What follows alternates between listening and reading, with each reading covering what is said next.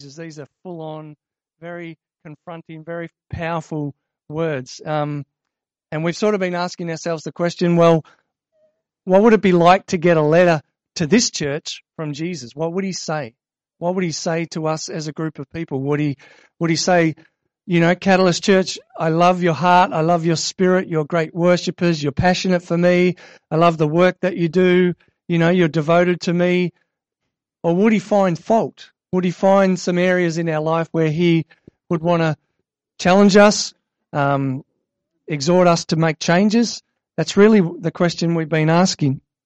And we've been looking at 3 churches so far. We've looked at Ephesus and Smyrna, and now we're going to look at the church at Pergamon. And this is the third of the churches, obviously. And this is a letter to a church that you wouldn't want to receive.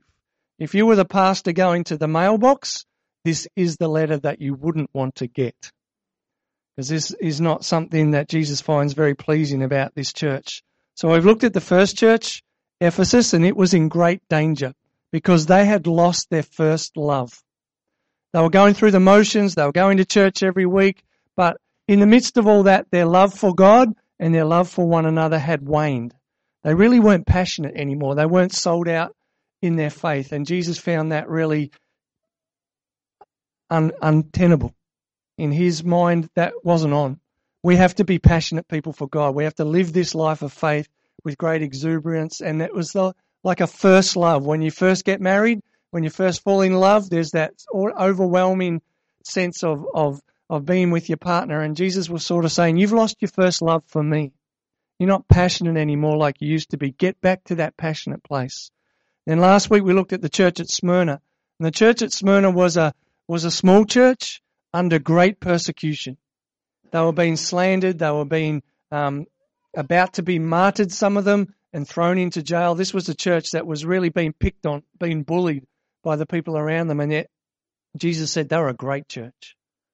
They stayed true to their faith. They didn't deny Jesus. They stood in the midst of it. So we've been asking the question, Lord, what do we get out of these letters to these churches? Are we people that have lost our first love? Are we people that would stand true if in our nation of Australia, if Christians started to get persecuted, would we stand firm? Or would we give up because of the opposition that we might face? And so today we're looking at the letter to the church at Pergamon. And this was a church that compromised what they believed in. Don't know if you can remember back to when you were little enough to start learning to climb on monkey bars. There's probably a few of us here that have got broken arms as a result of failure of that. But when you learn to get onto the monkey bars, the first biggest hurdle you have to face is actually reaching that first bar, isn't it? Normally you've got to jump with 2 hands and grab hold of it. But the next thing's letting go with one hand and swinging out and grabbing that next rung. That's the really big thing, gaining enough momentum, letting go with one hand and grabbing hold with another. And what the church at Pergamum had done is with one hand they were holding on to Christ.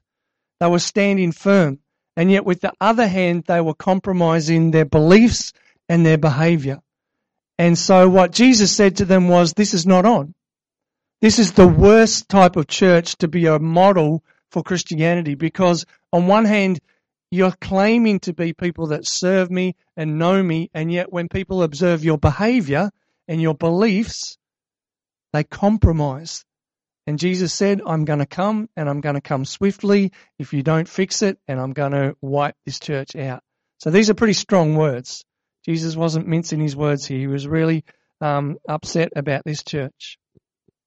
To the angel of the church in Pergamum write, these are the words of him who has the sharp, double-edged sword. I know where you live, where Satan has his throne, yet you remain true to my name. You did not renounce your faith in me, not even in the days of Antipas, my faithful witness, who was put to death in your city where Satan lives. Nevertheless, I have a few things against you. There are some among you who hold to the teaching of Balaam, who taught Balak to entice the Israelites to sin, so that they ate food sacrificed to idols and committed sexual immorality. Likewise, you also have those who hold to the teaching of the Nicolaitans. Repent, therefore, Otherwise, I will soon come to you and will fight against them with the sword of my mouth. Whoever has ears, let him hear what the Spirit says to the churches. To the one who is victorious, I will give some of the hidden manna. I will also give that person a white stone with a new name written on it, known only to the one who receives it. Like I said, if you are opening the mail, this is not the letter that you want to get. Let's go through and see why. The city of Pergamon was a very large city, very similar in culture and trade to the city of Ephesus and Smyrna, but this was on a much grander scale. This was a huge city, and it's situated on a cone-shaped hill. So they built 3 very large temples on this hill, and it was sort of overpowering. The sense of this city was all about religious worship, pagan worship. And it was the ancient capital of Asia. This was the centerpiece of where people would come to. But it was a pagan and occult stronghold. We are talking the extreme here, and we'll have a look at why. Because this was where they had the temple and the throne of Zeus, the god Zeus, who is the king of all the gods in the Greek culture.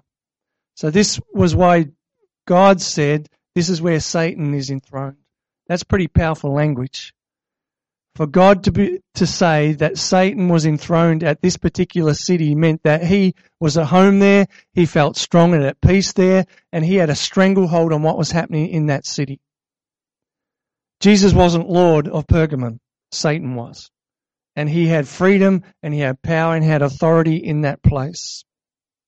And there was a cult in the city of Pergamum that was devoted to the serpent god Asclepius. And Asclepius was the god of healing. And in the city of Pergamon, right throughout the region of Asia Minor, if you were sick, if you had an ailment in your body, you would go to Pergamon. Because at Pergamon, they would have a ritual and rites where that you would go through and you would offer something to the gods and you would be healed. This is how the ceremony went. You would come into the city, you would go down through the tunnels underneath the city, and you would come to where the priests of Asclepius ministered. And in that area was full of snakes. Some people would think that was great, most people wouldn't. But what you would do was overnight you would sleep in that dormitory with all the snakes, and it was considered wonderful if a snake slithered over you during the night. And what the priests would do is that they would pray that while you were sleeping, God would reveal to you what your, not God, their God, Zeus, Asclepius, would reveal to you what your ailment was. And so in the morning you would come to the priest with your dream, you'd explain what your dream was, and the priest would say, okay, you have problems with your lungs or problems with your leg or whatever. And you would make a clay idol and you'd take it to the altar and you'd sacrifice whatever part of your body they believed was sick. You would offer something to the gods to appease them and to be well. Pagan in the ultimate. And it was a sinister place. And it was known throughout all of Asia. So people would come, have these dreams, sleep with the snakes, ask for revelation of their dreams. It was so anti-God, it wasn't funny. It really was a horrible place. And so Jesus writes this letter into this church in the middle of a pagan city where the throne of Satan is, where the God of all pagan gods is worshipped and sacrificed to. There's this little church that Jesus writes to, and he says, these are the words of him who has the sharp, double-edged sword. In every one of the 7 letters to the churches, the first line is always something to do with Jesus. And most of the letters have something comforting in it. So he's the Alpha and the Omega, the beginning and the end, the first and the last. But when Jesus writes this letter, he just goes straight in and he says, I'm the one who has the sharp, double-edged sword. Now, you've probably all seen a sword swallower. You know, those guys, I don't know how they do it. I'd gag. But Jesus is a sword speaker, not a sword swallower. And he's trying to make the point that in the midst of all the falsehood and the lies and the deceptions and this farce of religious practice that's happening in this town, Jesus is the truth. And he only speaks the truth. And his truth is to be reckoned with, to be listened to. You can't water down God's truth. And what happened in this church was that they compromised and compromised until they became very permissive of anything and everything. And what we find is that you can't do that in the Christian life. There's an absolute truth. And we've got to be prepared to fight for that truth. And the enemy will do everything he can to water that truth down so that, yeah, Mark can believe whatever he wants to believe in. That's fine. And Russell can believe in whatever. That's good. We'll all just believe whatever we believe. But that's not the Christian faith. The Christian faith is exclusive. And we have to fight for that exclusive nature. It's not compatible with Islam. It's not compatible with Hinduism. It's not compatible with pagan worship. And in the midst of this city and this town and the Christian witness there was this falsehood happening. There was a fight on for the truth. So we know that God's word is living and active, and it penetrates and it cuts, even dividing soul and spirit.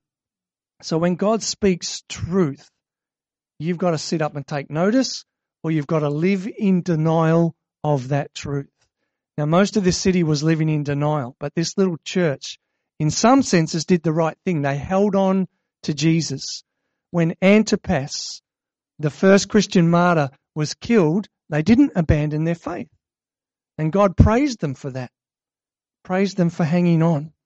And so we've got this sense of all this demonic activity happening in this town where anything goes, and Jesus saying, no, my words are truth and absolute. There's this real contrast happening here.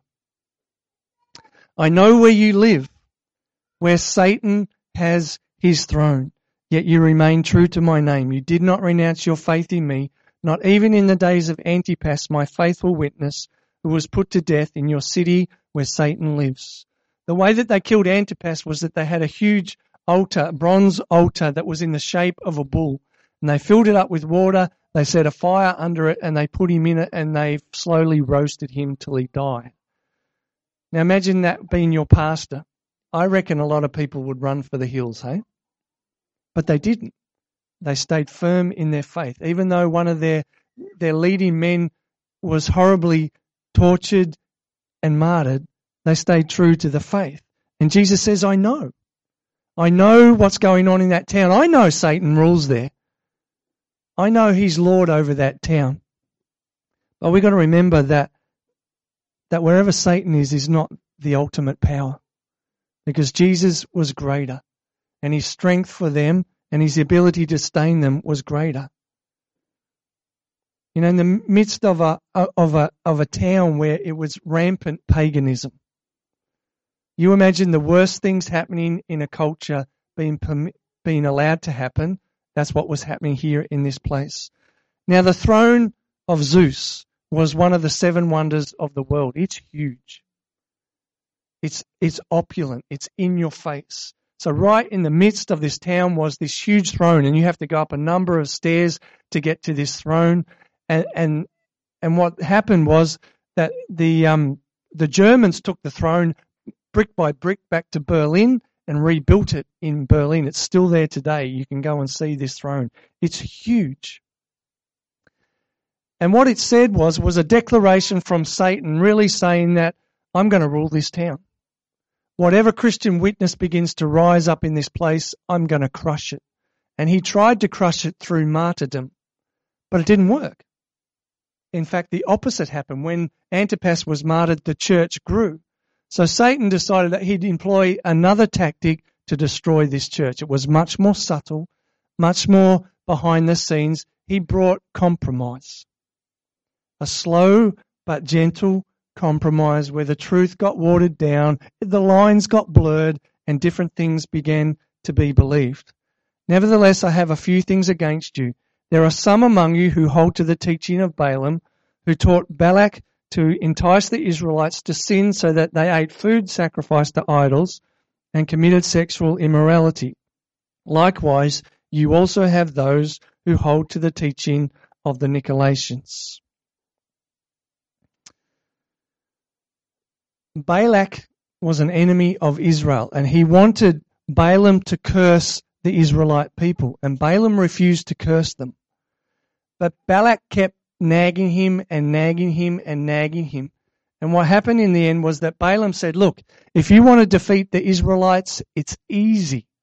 Get your men to fall in love with the Midianite women and intermarry with them, and then their religion will get watered down. They'll start to worship the other women's gods, and they'll compromise on what is truth and what is right. And that's what happened.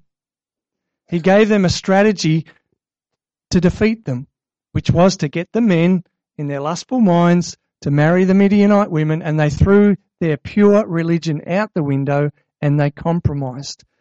And as Jesus is looking at this church, he's saying there's compromise in the midst of my people.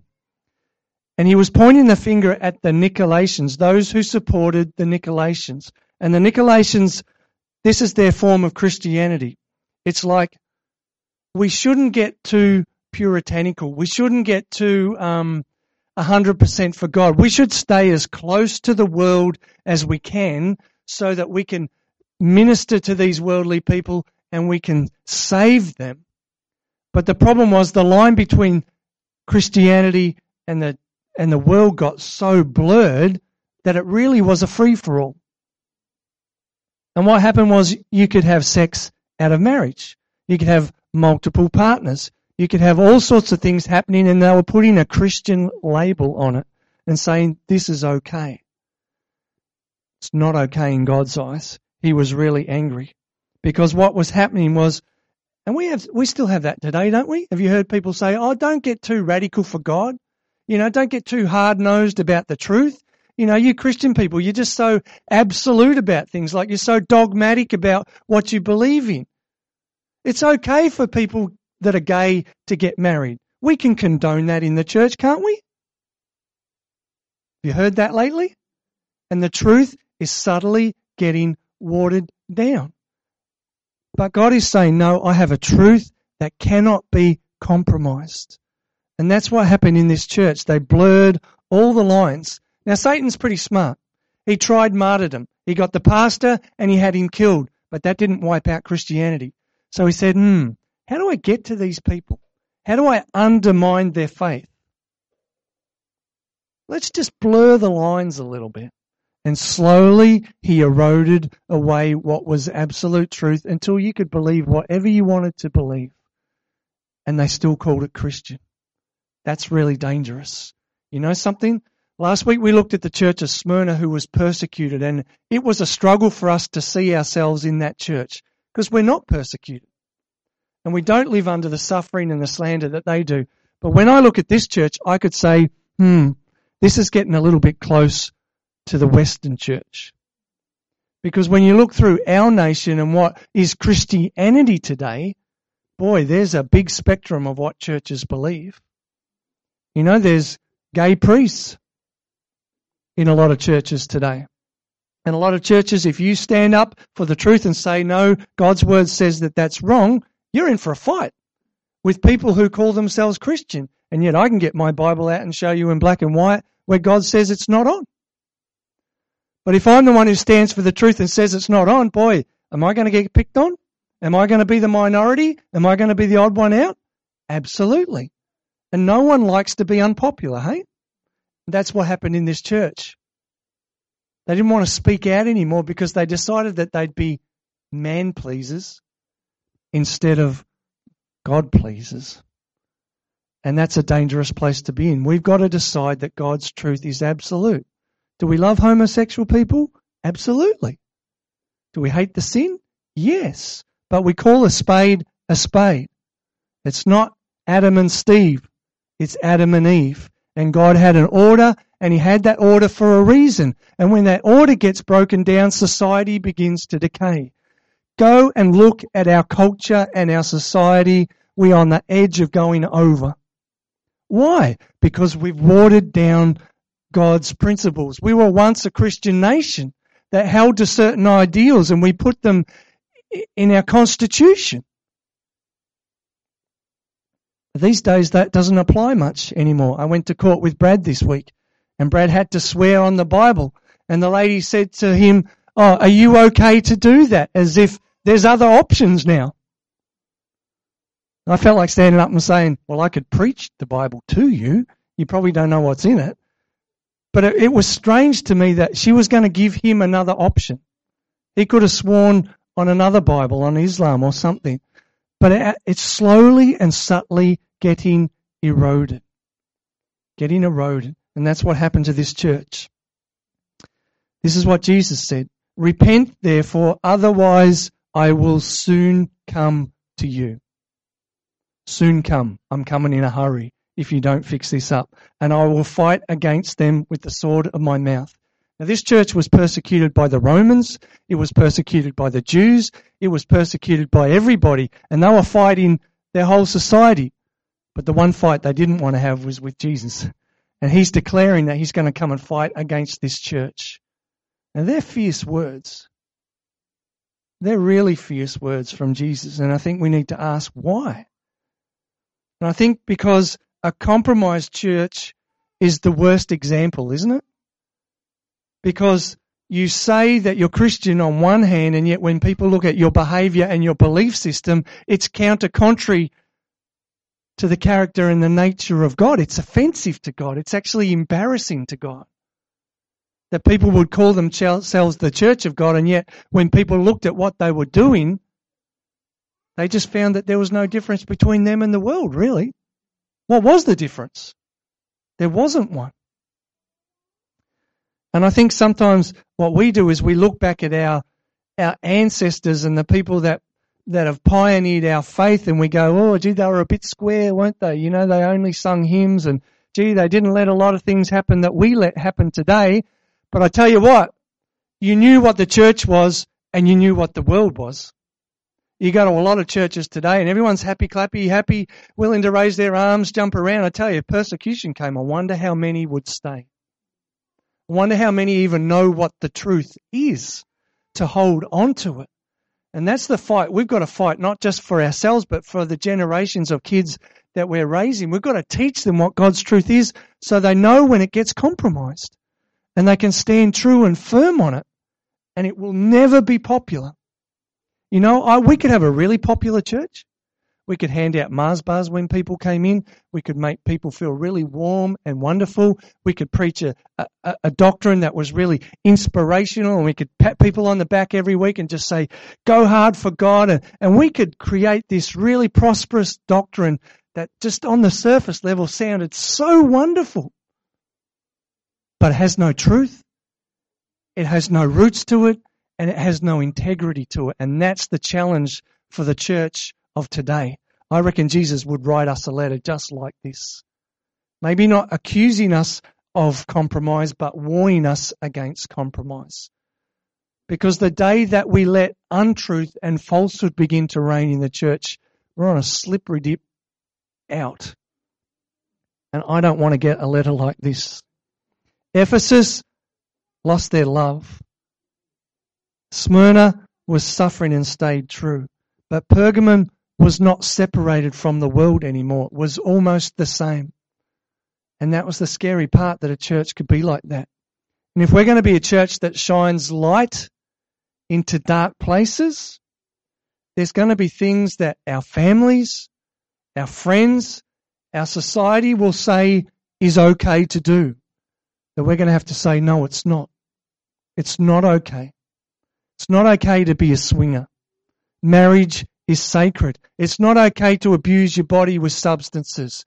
God's got a perfect plan. It's not okay to do this. It's not okay to do that. We've got to raise up a standard and sustain that standard.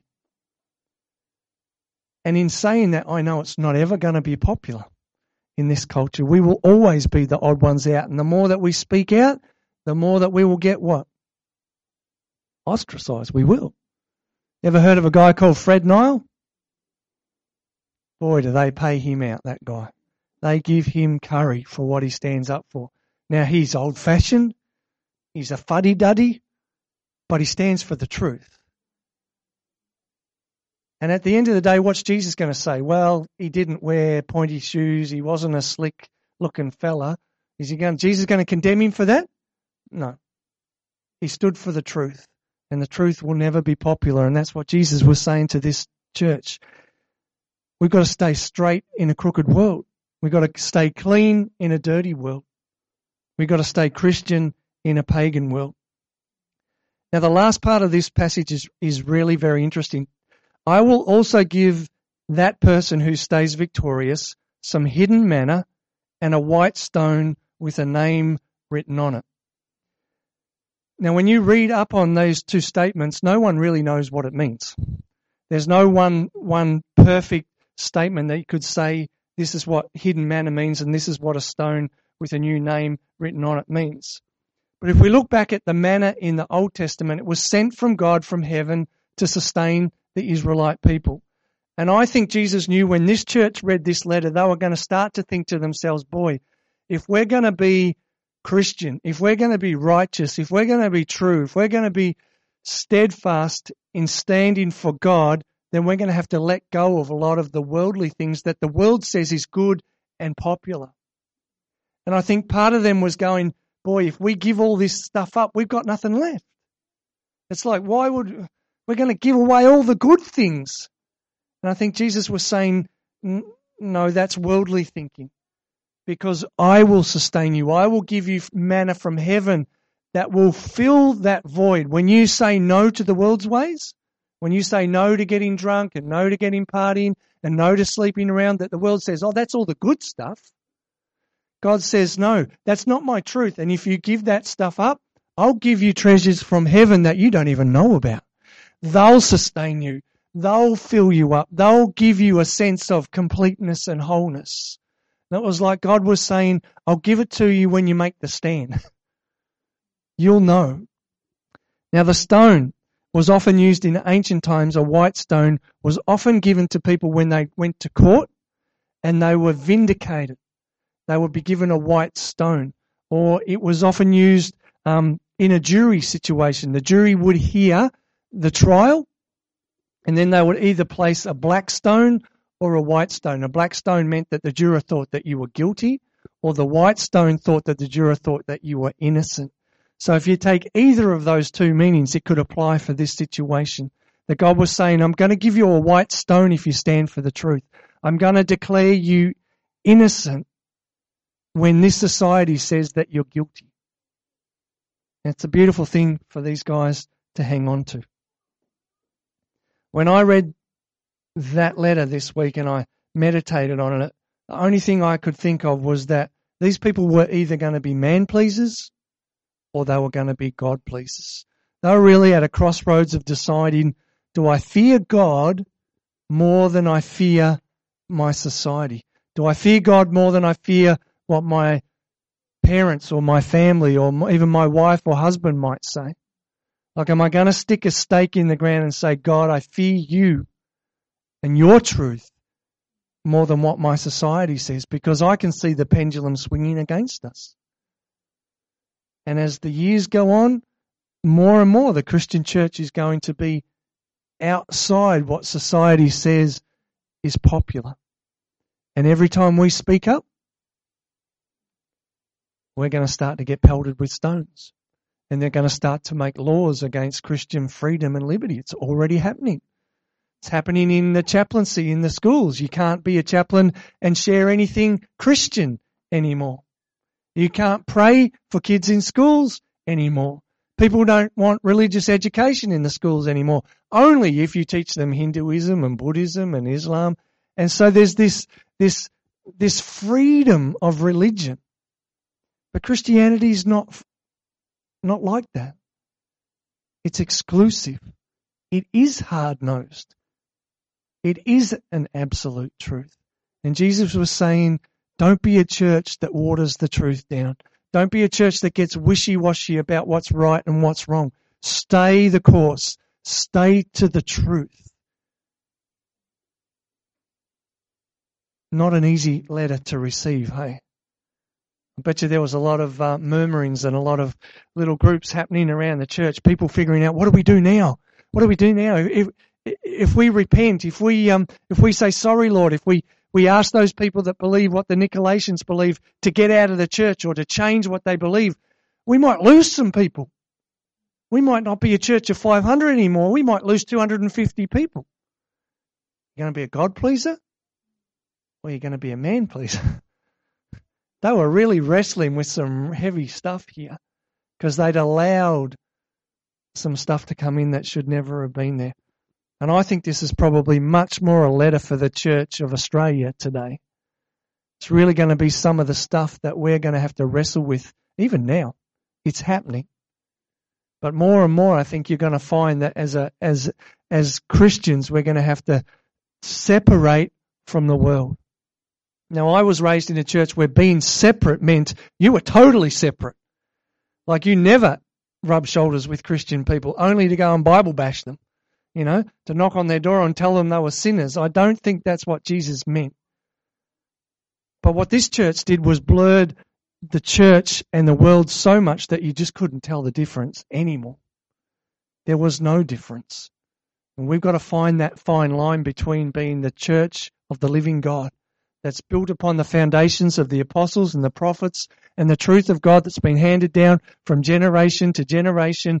And we cannot compromise what's in here, whether we like it or not. It's not about what I like. It's not a smorgasbord where you can say, well, this whole homosexual stuff thing, it's just so hard to work out what's black and white. It just seems all grey, so anything goes. No. We've got to make a stand on the truth. We've got to make a stand for marriage because it's been eroded away. We've got to make a stand for family. Doesn't mean we don't love people. Doesn't mean we don't go to the ends of the earth to teach people but the truth. But let's face it, when we come here every week and we open this Word of God, we're asking God to challenge us. We're asking Him to change us. We're coming in here every week, setting ourselves up to either be people that go, God, please change me if there's something to be changed. Search me, know me if there's any wicked way in me. Change it. And if we've got that hard attitude, then coming to church is great. Reading God's Word is wonderful. But if we don't want to be changed, then coming here into church every week's sort of like asking for a punch in the nose, really, isn't it? Because God's Word is sharp. It's two-edged. It wants to cut right into the place where there's darkness, where there's falsehood, where there's compromise, and bring absolute truth. And the world doesn't want absolute truth. The world doesn't want to know what the truth is, because if the world knows what the truth is, they're confronted with the fact that there is an all-powerful God that has a righteous standard, and you have to submit to that standard. Not a popular message. But you know what? That's the message of the gospel. The gospel of Jesus Christ. Now, Satan's not going to bring machine gun army men in here and have me killed and my family killed. He's going to bring compromise. He's going to bring people that want to say, Mark, you know what you're talking about? It's too full on for me. Can't cope with the truth. Let's just change it a little bit, can we?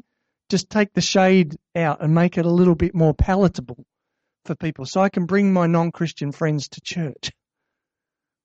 Let's have a seeker-sensitive church so we don't hurt anybody's feelings, and let's make it all just... You can't do that with God's Word. You can't water it down.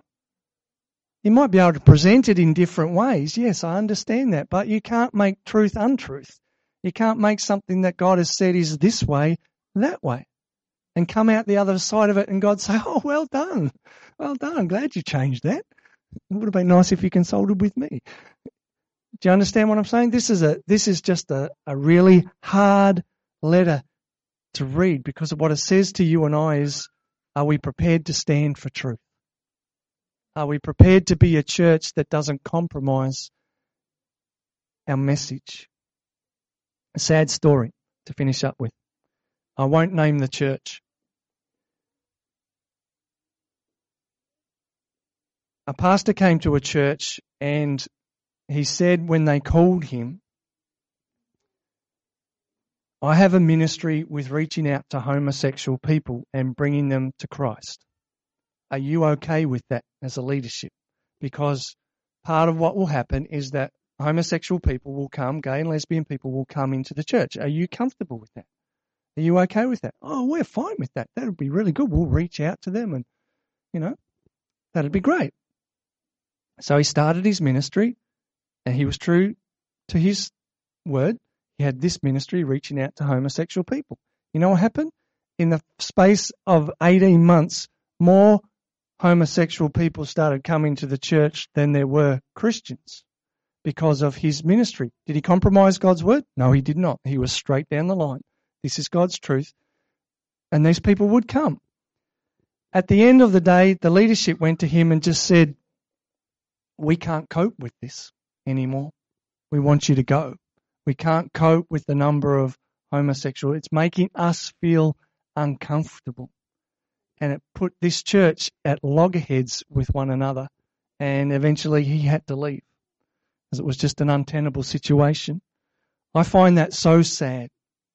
So sad that firstly a guy who had a heart for people that really needed to hear the truth and know the truth were willing to come into a church for a start. It was amazing because of the relationship that he had with him. But then the people in the church drove them out, ostracized them, didn't know how to relate to them, couldn't relate to them, were fearful of them. You know, the truth is the truth, and we speak the truth in love. That's the key.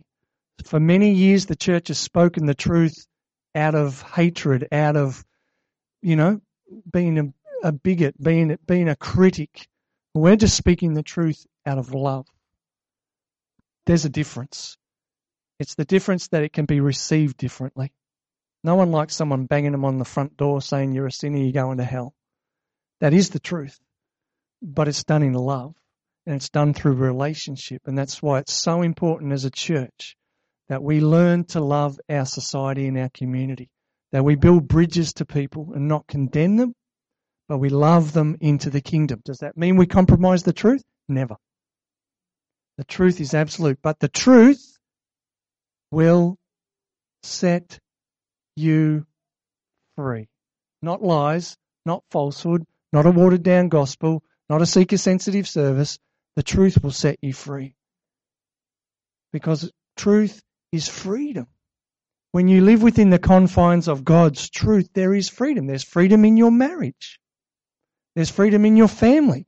There's freedom in the church, because we're all doing what honors God. And when we're all honoring God, there's a payoff for that. We have happy lives. Go and look at people in society. They're not happy. Why? Because they're compromising God's standard. And we've got to raise up a voice of truth. And it will never be popular in this nation. So there's a warning, I think God was saying. Stand for the truth. Don't compromise the truth, but don't expect to be loved for it. Don't expect society to say, oh, Catalyst Church down the road there, we love them. They'll probably hate us for what we stand for. But at the end of the day, I'm not looking for what the council at Cardinia say was popular. I'm not looking for what Officer Primary School say is popular. I'm looking for what our God and our King says is popular. What he says is truth. I don't want Catalyst to get a letter like that. I don't want to be a compromising church. We want to be a church of integrity and truth. Let's pray. Father, what a challenging letter. Lord, I can imagine that many people getting that letter were just so confused, not knowing what to do next. How to clean up the church and make it pure and holy and righteous again. And Lord, it's a timely message, Father, for us to ask, are we a church that preaches truth, that's uncompromising? I think back to Keith Green, and it was like a modern day prophet. He used to just be so hard-nosed about the Christian faith and so uncompromising. Father, we need to be like that. We need to have a passion that burns within us for the truth. Because as we speak the truth and live the truth and model the truth and proclaim the truth, the message will spread and people will come under the banner of truth and they'll be set free. They'll experience the fullness of what you want for them. Lord, there won't be any grey areas that we can get ourselves into trouble with. We'll just be pure and righteous in your sight. And Father, that's a wrestle that we're all going to have to go through in our individual lives, but also as a church. Lord, help us to be a church that never gets off the track doctrinally, that never gets off the track theologically, that stays the course of your truth, whether it's popular or not. Lord, at the end of the day, we want to be a church that you say, well done, good and faithful servants. You held fast with both hands. You didn't let go with one hand and have one hand in the world and one hand in the church. You weren't living like this 6 days a week and then living like a holy roller on a Sunday. What I saw you do Monday and Tuesday and Wednesday and Thursday and Friday and Saturday and Sunday was the same. You loved me. You loved my ways and my purposes. You sought after my heart and you stayed true. Father, help us individually and corporately to be a church like that. Lord, it's a really heavy word to read that letter to Pergamon. Father, help us today as we set our sights on the road to Christmas, not to grow weary in doing good, not to lag behind and get tired of pressing forward. Lord, it's like the tide's set against us in this nation. But it's time to pray. It's time to declare the truth. It's time to rise up. It's time to be that light in a dark place in your work. Dark places in schools now need a bright shining light of young people who stand with integrity for God's truth. Father, would you help us today not to blur the lines, not to be wishy-washy, not to contaminate our faith, but to rest our lives on you, the cornerstone. You're the one that we need to anchor to. You're the one whose word is righteous and will cut through all the mess right to our hearts, convict and challenge and confirm.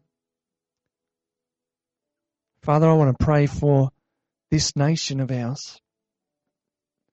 Seems like Satan has his throne there. Seems like he's free to assault this society, to destroy marriages, to tear down Christian principles right across the political scene and schools and education. Lord, it just seems like we're on the way out. And anything goes is on the way in. Lord, help us to fight that battle. Help us to stand against that, to hold fast to you. Whenever we get an opportunity, Lord, to speak the truth in love. Not to be ashamed of the gospel, because it's the power of God unto salvation. Lord, may people see us and see an uncompromising, passionate group of people. People that have their first love overflowing. People that have a steadfastness about them when they're persecuted and in the minority. But Lord, also a church that's uncompromising with our doctrine and our truth. Lord, we can learn so much from these letters, and yet they're not sweet-smelling roses, Lord. They're hard to digest. They, in a sense, they assault us.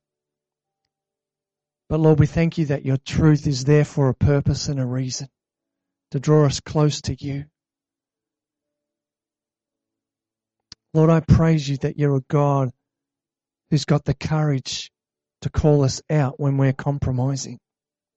Father, today maybe it's an opportunity for us just to say no to some things that we've been mixed up in. Sort of blurred the lines between my church life and my worldly life. Lord, there's no middle ground. You can't sit on the fence. All to Jesus I surrender.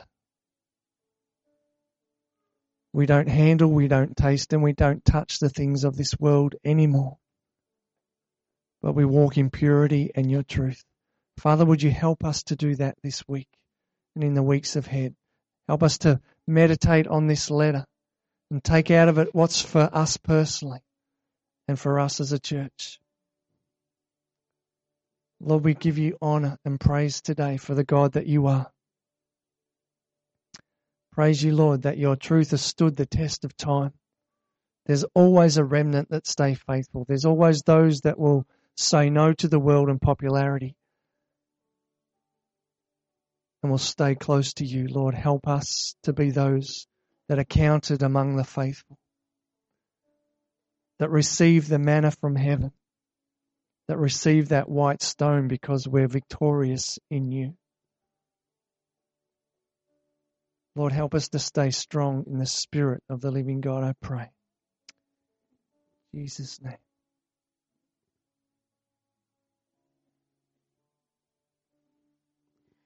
Do you know, 20 years ago, the light of Jesus came into my life.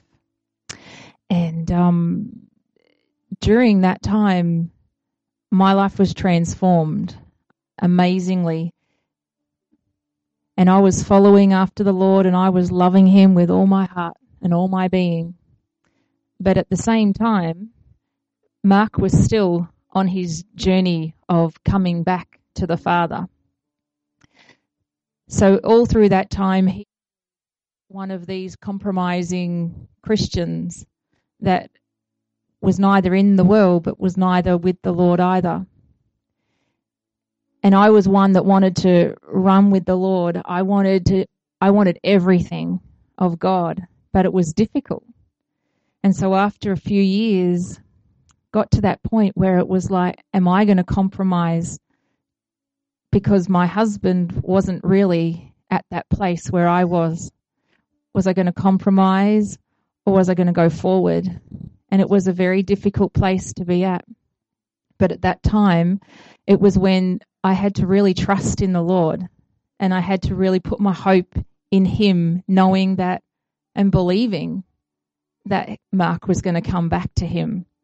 And it was through that. It was through me standing. It was through me hoping and persevering and believing.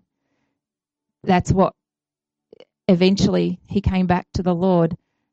And I often wonder, if I hadn't have done that, if I had have just compromised my God for my partner, what would have happened? Where would we be today? Where would our life be today? So I just want to encourage each and every one of you. We've all got stuff around us. We've all got people around us, whether they're family, friends, work people, whatever, who, without realizing, try to have us compromise our ways of the Lord. And I just want to say, stand firm for Jesus, because he will come through for those people around you.